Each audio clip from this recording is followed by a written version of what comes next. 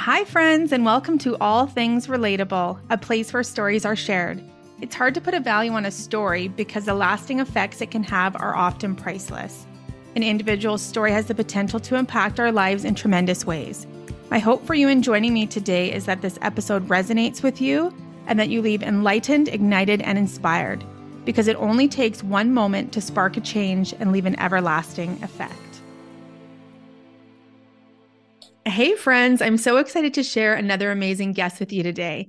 My next guest, Mel, is a deep belief hacker who partners with empathpreneurs to identify what's getting in the way of their success. During her upbringing, Mel experienced a series of very tremendously difficult events. Mel describes her teen years as sailing through a hurricane. And although no little person should have to go through what she did, and because we cannot go back in time and change things, we must try to look for the sunshine that's on the other side of the storm.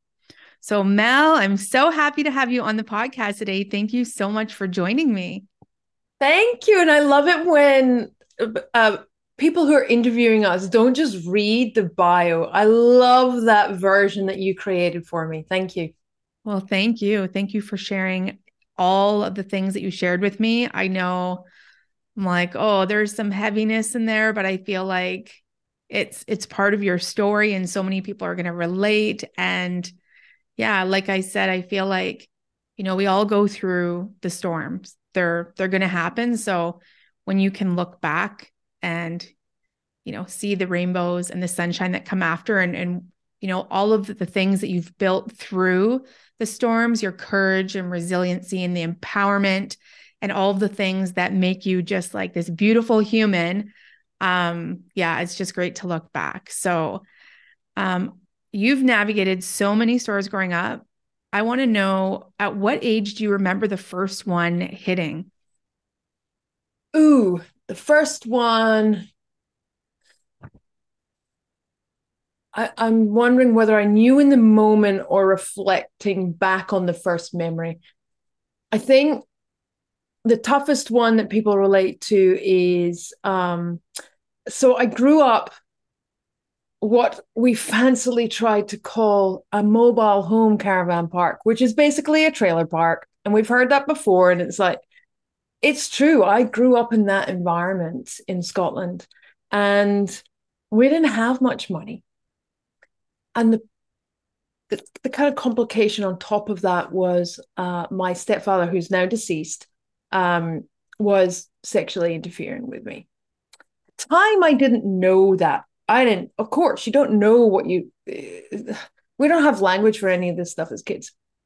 But I do remember being pretty angry at most of my early school years, and I was definitely not accepted. I was definitely not one of the cool kids.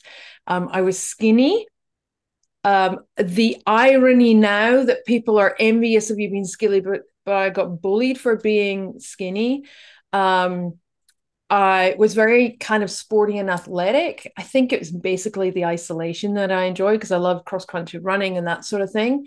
So I didn't fit in with the girls who weren't sport. Like I didn't fit in anywhere. And that moment that you were asking me about was being so, we use the word in a completely different context now, isolated, being completely not fitting in anywhere. So I've got a little wolf up on my shelf there. That's what I felt like, a lone wolf. And one day it got so bad that I attempted to suicide. So that, to answer your question, you asked it. It's a heavy topic to start with, but it didn't work. I don't know why 100 paracetamol didn't work for me.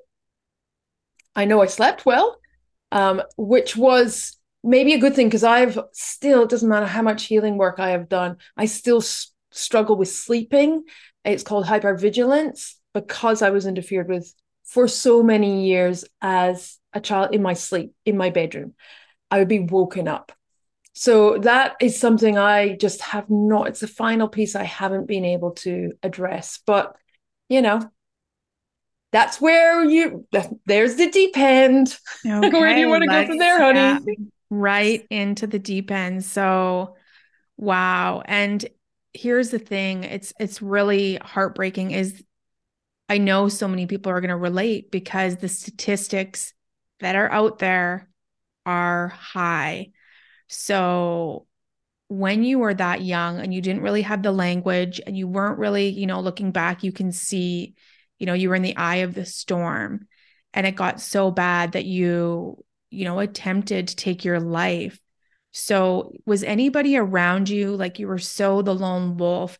Was there anything back then that you think may have like broken that isolation for you? Is there anything that you were just so longing for that if you would have had like this thing, or was it just to that point where it was like you're thinking, well, obviously there's no other way? Like what could have helped back then? Ooh, there's several parts to that. So we'll answer what could have helped. The first part of that question is no, nothing changed. I remember having a conversation with the equivalent of the guidance counselor or the whatever the school support mechanism, not because they knew, because I did this at home, but I reached out the next day, but I didn't tell them. I didn't tell them I was being bullied and like surrounded by the gangs and being threatened constantly. I didn't tell them any of that.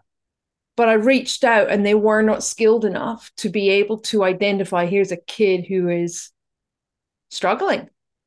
So the first part is no. It wasn't until I moved out of home and then even several years after that, well, maybe once I started to create some friends, but that's a different story. I still struggled to make friends when I started working at 15. Um, to answer the second part, it's a tough one, but those counselors, those school services, I imagine with social media, it's harder than ever. And the responsibility.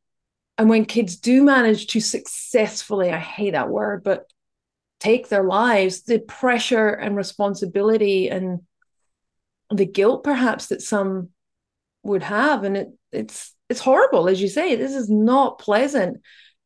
It's unfortunately part of our current society of expectations and all these things that drives the bullying, that drives disconnect.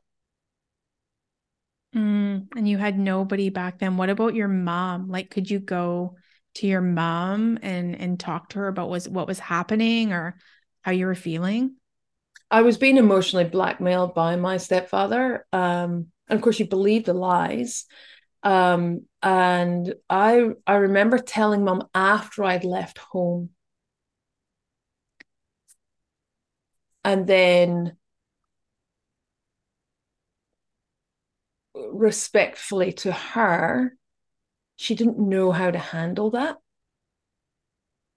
And I won't go into that because that's not necessary to air that part. But then as I moved into my adult years, I emigrated at the age of 20. Oh, isn't that? No, 25. That a few years after I'd left Scotland to Australia, it was a few years after that when my mum had the courage to leave him herself. That's when her and I started to reconnect. I don't know what was my mom's existence, but I can imagine as domestic violence in multiple forms, what she was going through. So, I don't know how people who have this information shared with them, perhaps for the first time, cope with that kind of horror.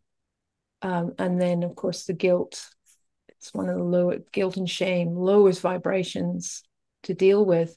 Not pleasant, but it has definitely shaped me. So to lift that a little, I'm controversial in a lot of what I say. With context, with honoring this is my personal view, this is my life and my experience and what I've been able to turn around. I'm kind of glad it happened. Now, pause, because I am now a voice for it. I can now understand it in a way that people want to, that haven't been through it, would love to maybe be able to truly know what to say and do, I do. I'm able to use that to support others. I can understand the conflict and the screwed up thinking around our loved ones doing the wrong thing by us and all of that. So I can communicate and connect with people in a way that I would never have been able to unless I'd gone through it. So I'm not excusing, I'm certainly not glad it happened, but I've shifted it into this has happened in a way that I can serve humanity. Wow. Oh my gosh. That just like hits me to my core that you can, you know, shift all of that and have that perspective to serve. And it just like gives me like full body chills of I totally get that when you want to be there and for someone. And I mean, you can be there in the ways that you can and you can help serve them. But unless you've really, like you said, gone through a similar experience, you really don't know like the ins and outs and all of that to be able to really, I don't know, blanket that person or whatever it is. When you really have the experience, then I don't know, it's like almost the deeper, I don't know, the connection's not the word that I have, but get really deep into it with that person and, be there right beside them, really, Yeah. really knowing. It's a depth of understanding. And one of my early clients had actually been in a cult over here in Australia.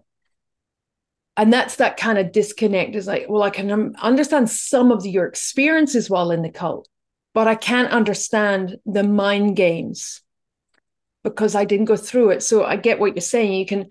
We can understand, we can have compassion, we can try and imagine what it'd be like, but it's very hard to deeply understand the nuances unless you've gone through it. And that doesn't make any type of therapist better or worse or different, not different, but more expert to help clients with those differences of experiences. I'm just saying, for me, it gives me an opportunity to connect with sexual abuse victims and children in a way that is something precious to me. Yeah.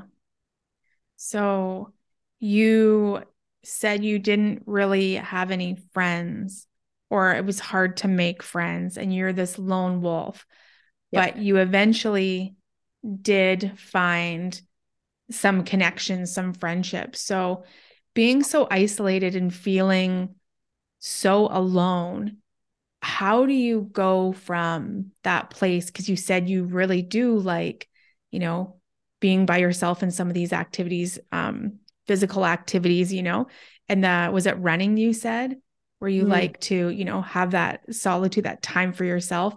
How do you go from being so isolated then to where did you find these friendships and how did you like nurture them and grow them? Good question. I think it's been an evolution. I've definitely, to answer the question now, I now know I am an ambivert. So how did that show up in life? Along the way, a lot of healing, but a lot of reflection of, let me approach this differently. What I had learned in hindsight through all of my experiences, and there have been a few pivotal moments, and it's been my intuitive knowing and wisdom that has guided me through every struggle. And I have a list of 8 stories that I pick from, and depending on the audience. And every one of those, when I prepared those, when I started public speaking, I look back at what are the moments that I can use to help people. And when I reflected on them, what's the consistent thread that helped me be resilient or confident or courageous, as some people say in the moment, is just a knowing deep down. And that intuitive wisdom comes from moments of silence. I've learned meditation. I studied Buddhism for a while. and trusting who that I can trust to build friendships with. And who I remember as a young 20 something, when I was on my path to, finding my self power, with my girlfriends, we had a solid kind of gorgeous group. And we'd go out clubbing and go to the bars, and I would be the mother hen. I would be able to pick up, rightly or wrongly, I think there was rightly, the leeches, the sleaze bags, the player blokes, all the guys. And I would just go, there's just something about this guy. Sorry, honey, let's change where we're sitting or whatever. Or I would sometimes, like, you're not listening to her. She's asked you to leave her alone. She's not interested. And I would play that role. And a lot of that would come from my intuition.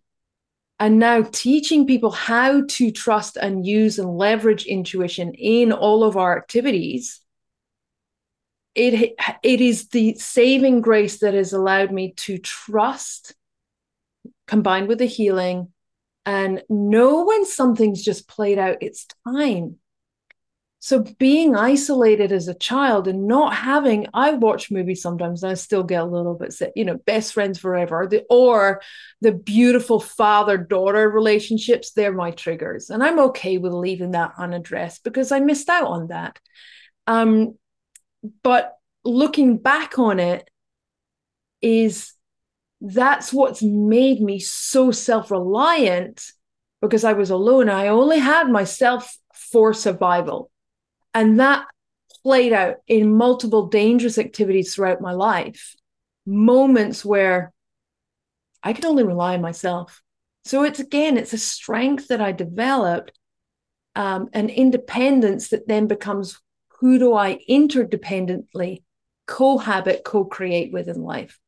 So I think that's probably a really esoteric response. So happy for you to kind of dive into anything that didn't make sense or want to explore further.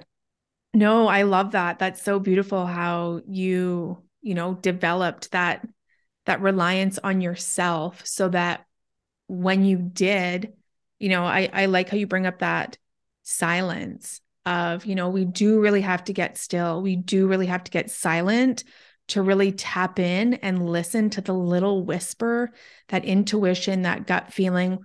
When we start to do it more often, then we just are so much more connected, and we know where it's not, sometimes our lives are so full, our lives are so busy, we never sit still. We don't, because we don't really want to sit still with ourselves, or for whatever reason. And then you don't really know what's your intuition, what's all of the thoughts that are rolling around, and what is true. So you had that knowing, you just had to rely on yourself. You knew that you could because you made it so far. And then when you go to make these connections with other people, that, yeah, like you said, that must have been very hard to build those bridges of trust, because you didn't really need friends because you'd made it so far without, but how much more, what's the word? Like just warm and cozy and connected, how much more fulfilling is that to have a life with all of these people that you share these experiences with. So I can imagine how hard that must have been to really trust. But I mean, you had your intuition to guide you to, yeah. Well, it's interesting that that's a perspective that I'm not saying you're incorrect, but I'll respond to it, that actually I was pretty good at trusting. I actually was very open. Now, I had an over angry masculine mask. I was very defensive. So I could trust people, but you don't mess with me. I'm a feisty Scot. Made that very clear. And I didn't like that version of myself. In hindsight, looking back, I remember being in my 30s, divorced, and looking back and going, people tell me I'm bossy and I'm direct and I'm mean. And I recognize some people, that's just not what they like, or that just doesn't resonate. It's too direct for them. I get that there's, polarity in personalities, but I also know there was a lot of truth in that. When you hear it often enough, you wonder what's the mirror that's being held up for you. So I was able to soften and drop a lot of that defenses by coming back to self, going, I don't need to defend that. I know my truth. I'm just going to step away from it or limit it or reduce it. Instead of fighting for it. I think that's my biggest insight in life, is learning how to surrender and just, it's not necessary to hold on to that belief or that friend or this dynamic or the outcome. And surrender has a bit of a negative connotation. Surrender is choice. Pick your battles. This is not worth energy. We've only got so much. I'm going to use it for the good things instead of the unhelpful things. Focus on what works for me or what I want to work towards. Not focusing on things that's like, that's dead and dusted, and that's not going to help me. But yeah, I cut out drama. I remember in my 30s, again, that time after divorce, going, all these women, all these dynamics, all the workplaces that were causing drama. I got too much shit to achieve and accomplish in my life. I got stuff to do that's of a positive nature, and you do you over there. I'm going to be over here. Oh, I love that so much. I love how you said, sometimes it's just good to know when something's served it's had its course in your life and when it's time to let go. Because I think, like you said, sometimes we just hold on for like dear life when it's like, no, it's over. It's served. Not everything is for a lifetime. And we can just surrender into that and let be what will be. And one thing that you've said a couple of times, it keeps coming up, and obviously because you had to do a lot of healing. So when really did I kind of want to back up a little bit more, because I didn't ask this question, and I want to ask this question. When you tried to take your life and it didn't work, then the next day, like, what was the thought? Great question. Thank you for bringing it back, because I haven't talked about what I did next. What many people who experience childhood trauma have a side effect of is blackouts, and parts of their memory subconsciously is just protected from them, and it's normal. So I don't remember specifically what I did the day after or in the immediate week after, but at the time, I was a bit of a bookworm. And I remember I loved series like The Famous Five. And I was probably in the library looking for more books. I think I would read 10 books a week. And I don't know if it was then or sometime later, but I came across books like The Celestine Prophecy and books about angels. And that was the start of my personal development, although I didn't know that at the time. And some people might turn to things like faith and religion, but for me, that didn't kind of fit for me because I couldn't make sense of it. So the spirituality element of hoping, dreaming, being comforted by the thought that maybe angels or guides or something is looking over me definitely affected me going forward. Absolutely was a part of the shift. And I think I kind of got a little bit obsessed with the fact that there might be something out there. I was already a big fan of the universe. I could recite the planets and system, and I was already obsessed with the universe. And so it kind of fitted for me that maybe there's something else out there. Maybe there are ways that other planets or aliens are actually, maybe, I'm not saying I'm an alien conspiracist or anything. It just, at the time when I had nothing else, it comforted me to think, well, maybe there's something else out there. And maybe after death, there's something else. And there's a reason that's why my life didn't end, because there's something conspiring that I have to do something with this life still. So I think that's the biggest kind of shift that happened for me after failing my attempt to take my life. Okay. And how, books are these, just it's like a lifeline for so many people because they are so powerful. I just believe stories are so powerful. We can find ourselves in a book. We can relate to a book. We can escape to a different place. We can travel through books. I mean, I feel like I've been to Nantucket like 10 times because all the fiction books I read are set there. And, they might just have this glimmer of hope or, this light after the darkness. There's just something about books that, like I said, is this lifeline. So you had this going forward, these books to keep you company, to propel you forward. So you've got these books, you're starting to dive into personal development. Was there anything else that you remember as being really crucial in your healing journey moving forward? Yeah, as you've been talking, memories come up. I remember reading Marie Claire or Cosmo or something like that. And there was an article about a lady who had survived some sort of child abuse. I remember reading that write up going, oh my God, imagine if I could do that in the future. Scary as, but imagine. And that was at a young age, maybe 17, 18. So I left home at 15, quick kind of transition into being an adult.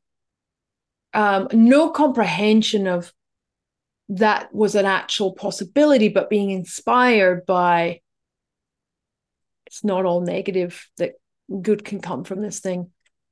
And I also remember, do you remember we had these big TVs? I don't know how old you are. Yeah. I'm a bit older maybe than you, but I remember, and TV commercials, again, not sure culturally whether it's the same, but those, I don't know, infomercials, I think they're called, or I don't know, but basically they were sales pitches disguised as kind of entertainment on TV. And I do remember seeing this amazing kind of presentation about our trauma doesn't have to equal our future, that what's happened doesn't need to define us as a human, and buying a series of cassette tapes. And those cassette tapes were Tony Robbins. So I'm not that aligned with him now, but at the time, absolutely, he has shifted an entire generation into personal development, awareness of we are not all that has happened. We are not just our experiences. We're so much more, and how we can come to those conclusions at the end. So I do credit it fairly. I think that was a big part in personal development and learning more about myself and potential. But I've moved even more into the healing aspect of life and appreciation, etc. Okay. So I don't know if this will take us there, but you said earlier that there was, some people that you were surrounded with and there was some drama and you're like, okay, no, I don't have time for this. There's other things I'm working towards. There's this other stuff. And that's just, yeah, I don't have time for this. So you read this article, back when, and you saw somebody who was doing these things and you're thinking, oh my gosh, maybe that could be me. Maybe something could be incredible that I haven't experienced yet, even though I've had this experience, there might be this. So what are some of those things that you're like, bye-bye, I don't have time for the drama. I got to work on this. What was this? Okay. So I received energy healing, which was, I went through 4 different modalities on my 16 years plus of constantly working on myself. So NLP and tapping and timeline and a bunch of different stuff. And I credit them all. They are all part of, I just evolved through them, like reach the end or a kind of plateau with one, and then I'd explore something else. I was just always, because I saw the benefits. that anger I referred to earlier subsided, shifted. My way of looking at my challenges, my hardships, myself, and the self-love came through, and the self-appreciation. And so some of those, the dynamics and challenges. And even there was a story of a boss who, I was an executive assistant for 24 years, like a professional traveling chairman, board level. And there was a role where something was said that was complete, made up about my part in it, complete bullshit. And to the point where I had somebody else in the room with me validating that is not what Mel said, but they had an agenda.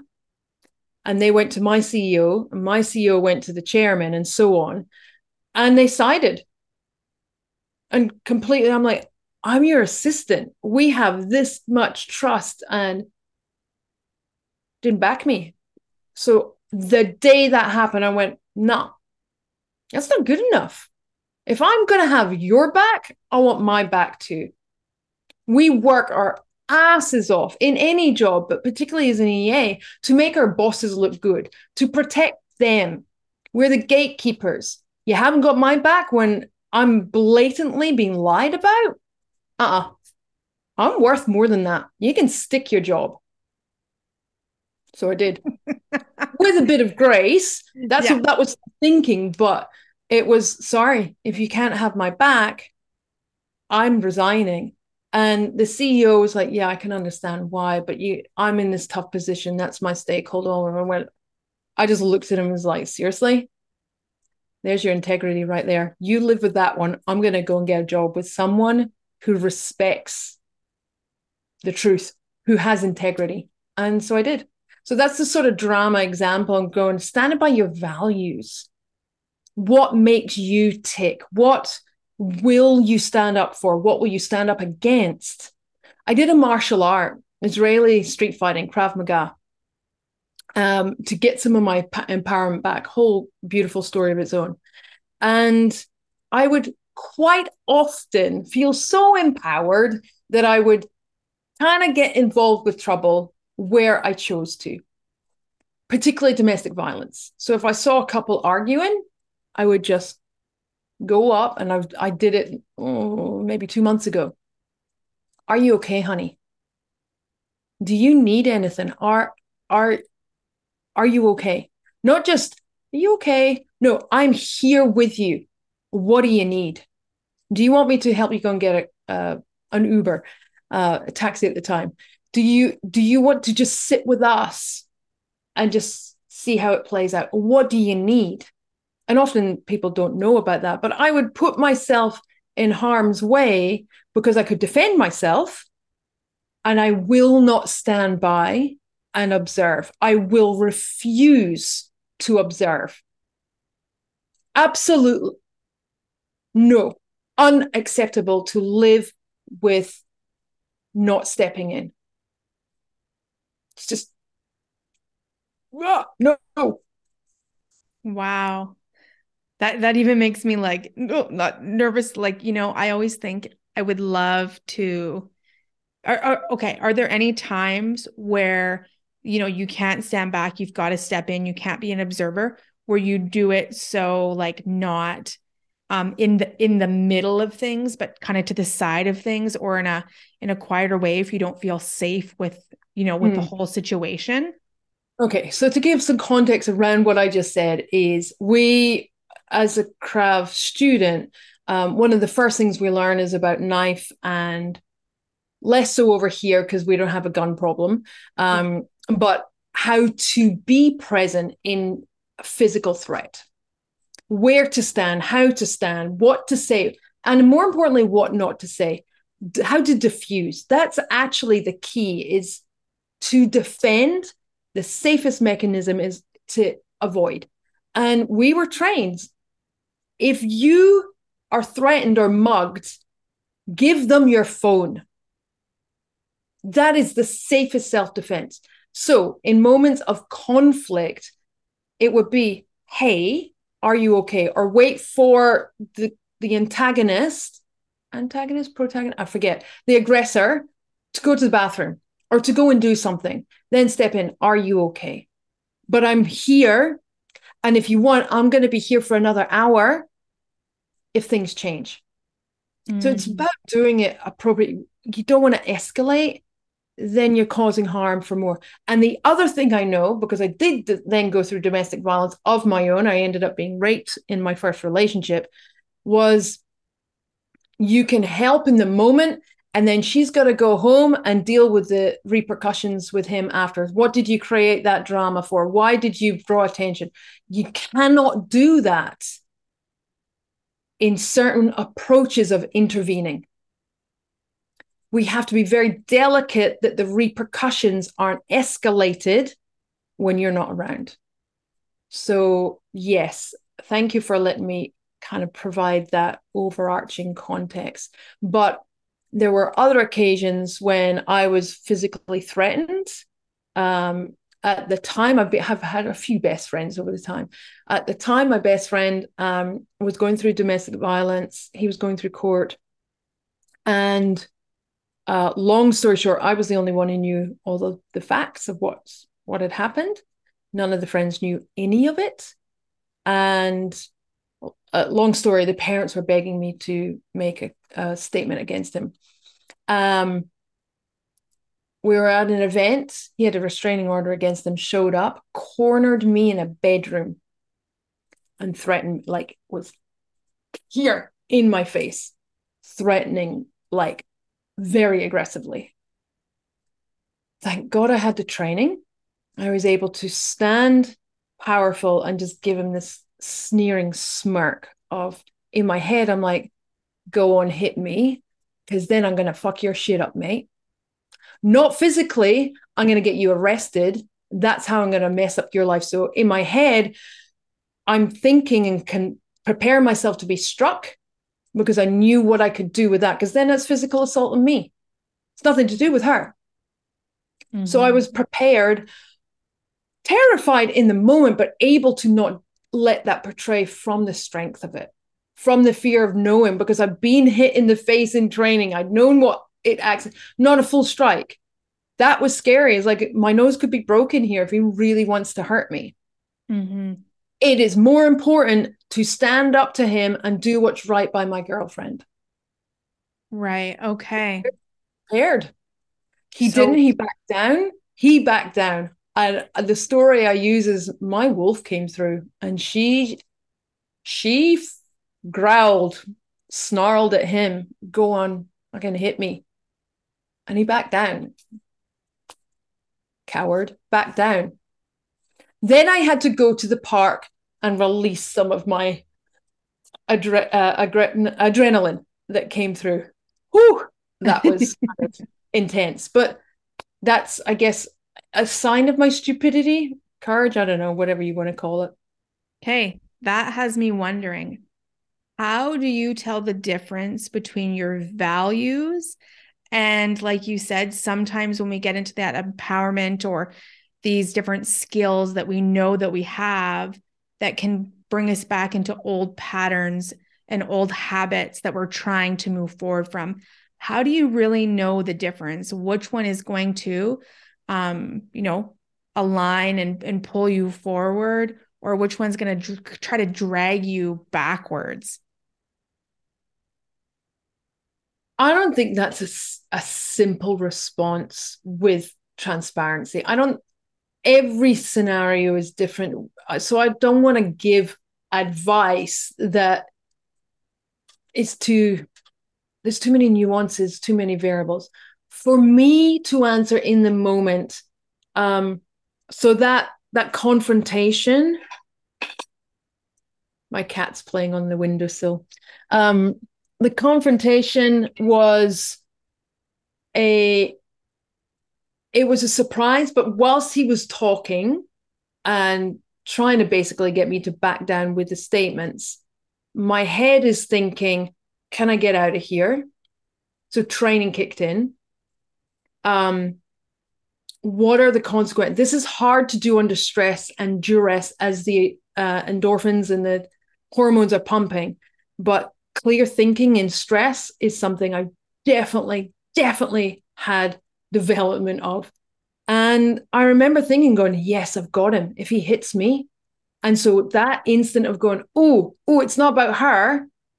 I can get him charged with assault. And then thinking, so I was moving myself and arming myself with the physical ability to maybe block and defend. But in that moment, the clear thinking. Clear thinking is only through training, practice, skill. That's how firemen can think clearly under the stress and heat and duress on their body. Training. And I'd done Buddhism for a few years. So maybe those meditations were able to clear my mind. To answer a different way, again, I've learned how to understand the difference between my ego mind and my truth or higher wisdom or self or whatever you want to call it.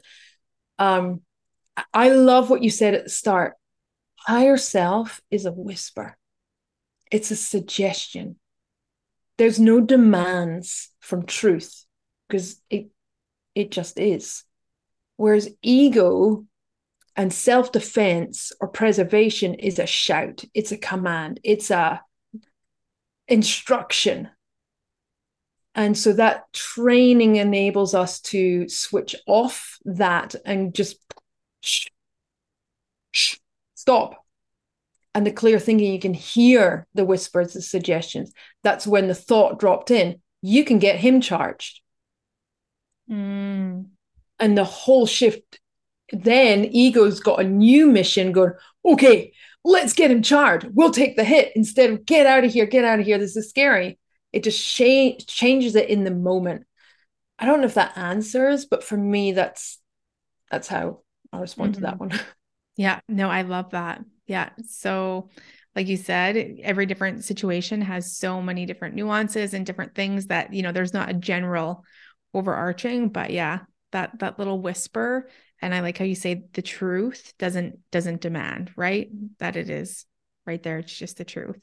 So, in the beginning, in the intro, I was talking about how you help empathpreneurs identify what's getting in the way of their success. And so how did you get into that role? You were working in, 24 years as an EA, then rolled out of that into another job. Did you immediately go into this, or how did you get there? Well, one of my biggest statements is the universe is happening for us. So I was continued through EA. I changed from Canberra to Brisbane. I moved north, lifestyle change, all the rest of it. And I was constructively pushed out of a job. There's a whole story there. At the time, I'm like, I could sue you for manipulating this entire situation. But it happened for me. And I was able to think, I wonder. So my dream was to have my own business running events. That was always what I thought I was going to end up doing. And that kind of became integrated because I ran my own events for personal development. And the shift has been gradual. I did not embrace that I was a coach at all. I did not feel qualified in any way initially. I'm in my 8th year now. So those first couple of years were a bit of necessity. There was a political change in our environment. Jobs were harder to get. I kind of didn't have any choice, but I guess I'm going to start doing this event thing and using my EA background. That's usually what we do by default. What am I best at? Let's be a virtual assistants. We're just becoming a thing, to the point where it was harder to get the job in person because there was these lower economic VAs offshore. And so I heard this marketing thing. You have to create a pipeline of clients. So the thing my events that I wanted to run was marriage proposals for men. And by the way, I just want to, before I go into that, I've been an advocate and supporter of men the entire way. I never grew up with men hate in my mentality. So all along the way, I've had amazing human men supporting me. My first job when I was 15 years old, the executives, they took me under their wings like uncle role models, and not in sleazy ways. And I think they could see, like, if my daughter was, she's suffering, we don't know what's going on. No one knew my background. And so from that very early age, where they would take me to events, there was abundant of the oil industry back in my early days. They were always having kind of like the Wolf of Wall Street, but for oil industry. These things are always happening. And so she could get a feed if she comes to this event. And I learned how silver service worked. And the Julia Roberts moment of like, what do I do with all this cutlery and all that stuff? I got trained really early on how to be in those environments, which helped me be an EA, because I would see them, all these executives be drunk and like, you're just like any other person, except you do a different title during the day. And so all along the way, I've had these wonderful men. So then I wanted to be a marriage proposal planner. I still love. I've been a bridesmaid 13 times. I am really, really, really good event planning, looking after people, and I love. So that didn't work. The marketing funnel didn't work. You need more clients. So I thought I can coach some boys, men, on how to date, because I've been single for so long now since my divorce. I know what they're doing wrong. I know what this dating app thing is not working, where they're going wrong. I'm going to teach them, and then I'm going to have a pipeline of clients to propose. Woo! Sorry, darling men, some of you are not good at taking advice and not hiring a dating coach. That wasn't viable. So to answer your question, it was a whole series of evolutions that I just had to go through. I had to evolve who I am, how I was going to create a living, how I was going to serve. And then, again, another story along the way, but I had this realization. I was at a networking event, big thing, small business, used to be really weird. Now I love it. This is all my people. And I was talking to someone, it was a lunch, and there was breaks in between the courses. I was like, oh my God, I feel so sick. And I think I'm going to throw up. And I'm speaking to a loose associate who I kind of knew a little bit. And her response was laughing at me. She was like, no, that's mine. I'm like, what? I'm waiting for a bank approval for this massive project I'm working on. I'm like, what? No. I'm the one feeling sick. You're just picking up on my stuff. As she said that, the nausea of my body left in seconds. The fuck was that? What? She was like, oh, you're an empath. What's an empath? That was 5 years ago. That led me down the rabbit hole of what, how, who, all of this stuff. So that's now how I'm a specialist of empathy, of understanding not how to be more empathetic, which is what most people think is what I do. It's actually, what are receivers? How did I feel her nausea? And how do you stop it? How do you manage it? How do you cleanse it if you're overloaded and you don't know? How do you protect from it? How do you show up and use these intuitive gifts, which is how I like to call these senses, these intuitive gifts we have? How do we leverage them instead of them becoming a curse? Because I've met many empaths who are like, I just don't go out around people, or I don't leave the house, or I don't go to the mall at these times of day. And I'm like, you're restricting your life because of your empathic gifts? You need to understand them a bit better. So has that answered your question? Yes, and how incredible, because maybe we don't even know that is happening to us. Some of us that are so empathetic, we're like taking on these energies of other people that aren't ours. So, and they affect us, it's like everything is energy, everything. So how can you keep your vibration high and not, pile on everybody else's stuff? Is like, ooh, it just feels like so clean and so light and so Yep. spacious. Like you can just, have the room for your own stuff. So, yeah, I love that. I love Mm. that. And yeah. It's life changing. I thought I lived with mild anxiety because of my childhood. Turned out I was just really good at picking up other people's energies. And that's just one of them. There's nine. Some school of thought say there's like 13 or 15 senses. I just simplified it to nine. Wow.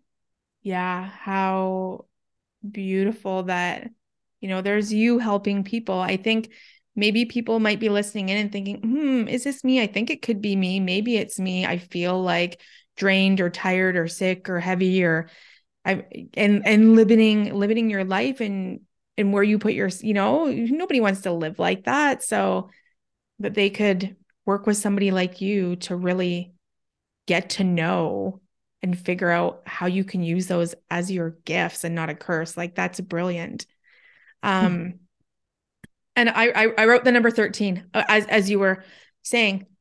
Somebody who went from the lone wolf, from being bullied, from going through like, we touched on one or two of like the storms that you went through and, kind of breezed through a lot of it. There was a lot more that we haven't even, got into. So going from this lone wolf who thought and tried to end things to being the bridesmaid in 13 weddings, having not a friend to being, that's a huge thing. You don't ask anybody to be your bridesmaid. So I just think how I don't know, how beautiful to see like where this story started.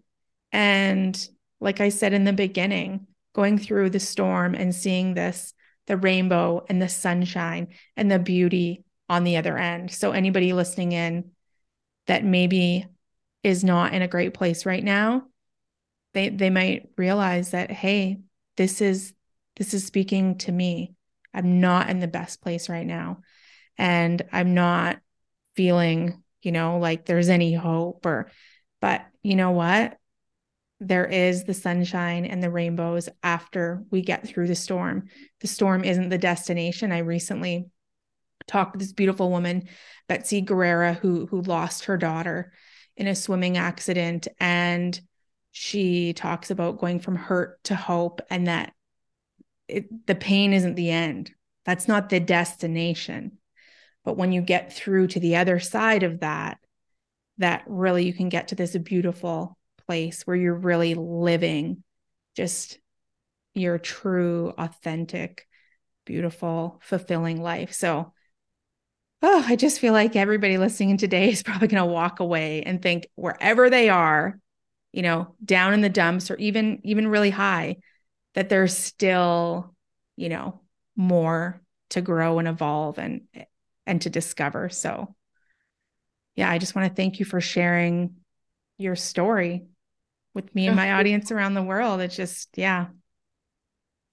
One thing I just want to add to that, one of the reasons I use the metaphors, I don't know if you can see, I've got a little sailboat there, and my little model I use, because it represents that visual of if you head into the storm, you'll get through it faster. It sounds contradictory, but if you try and out race it, the storm's always behind you. And you got to endure that. Or if you kind of sideswipe, you will capsize. The fastest way through our stuff, our muck, our mess, is actually to go straight through it. Identify what is not working. Don't avoid the conflict. Don't avoid the difficult parts of life. Go through it. As you say, find the rainbow at the other end. I use rainbows in my meditations all the time in different ways. Then you can look back and go, whew, I didn't read the map properly, or I didn't pay attention to the weather warnings. I thought I knew better. What part of the red flags were there that made the storm bigger than it was? or bigger than you thought you would be able to handle, the ability to reflect on what you could have avoided is just as powerful as looking back and going, okay, what did I learn from that? Absolutely. Yeah, absolutely. I think we can just leave it at that.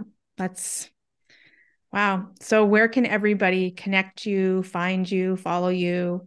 Um, Tell us where we can get in touch. Okay, the easiest way that has everything is my website. I know people like to find the social channels. So rather than give you 20 different URLs, just go to mellb.com, MELLB, all one word, mellb.com. In there, you can go to /resources, get some of the empathy tools. It's all free to do some analysis, get some trait understanding around what different types of empathy there is, all free. Or you can go to contact, and you can find all of the social channels there, and you can follow me on whatever is your favorite platform.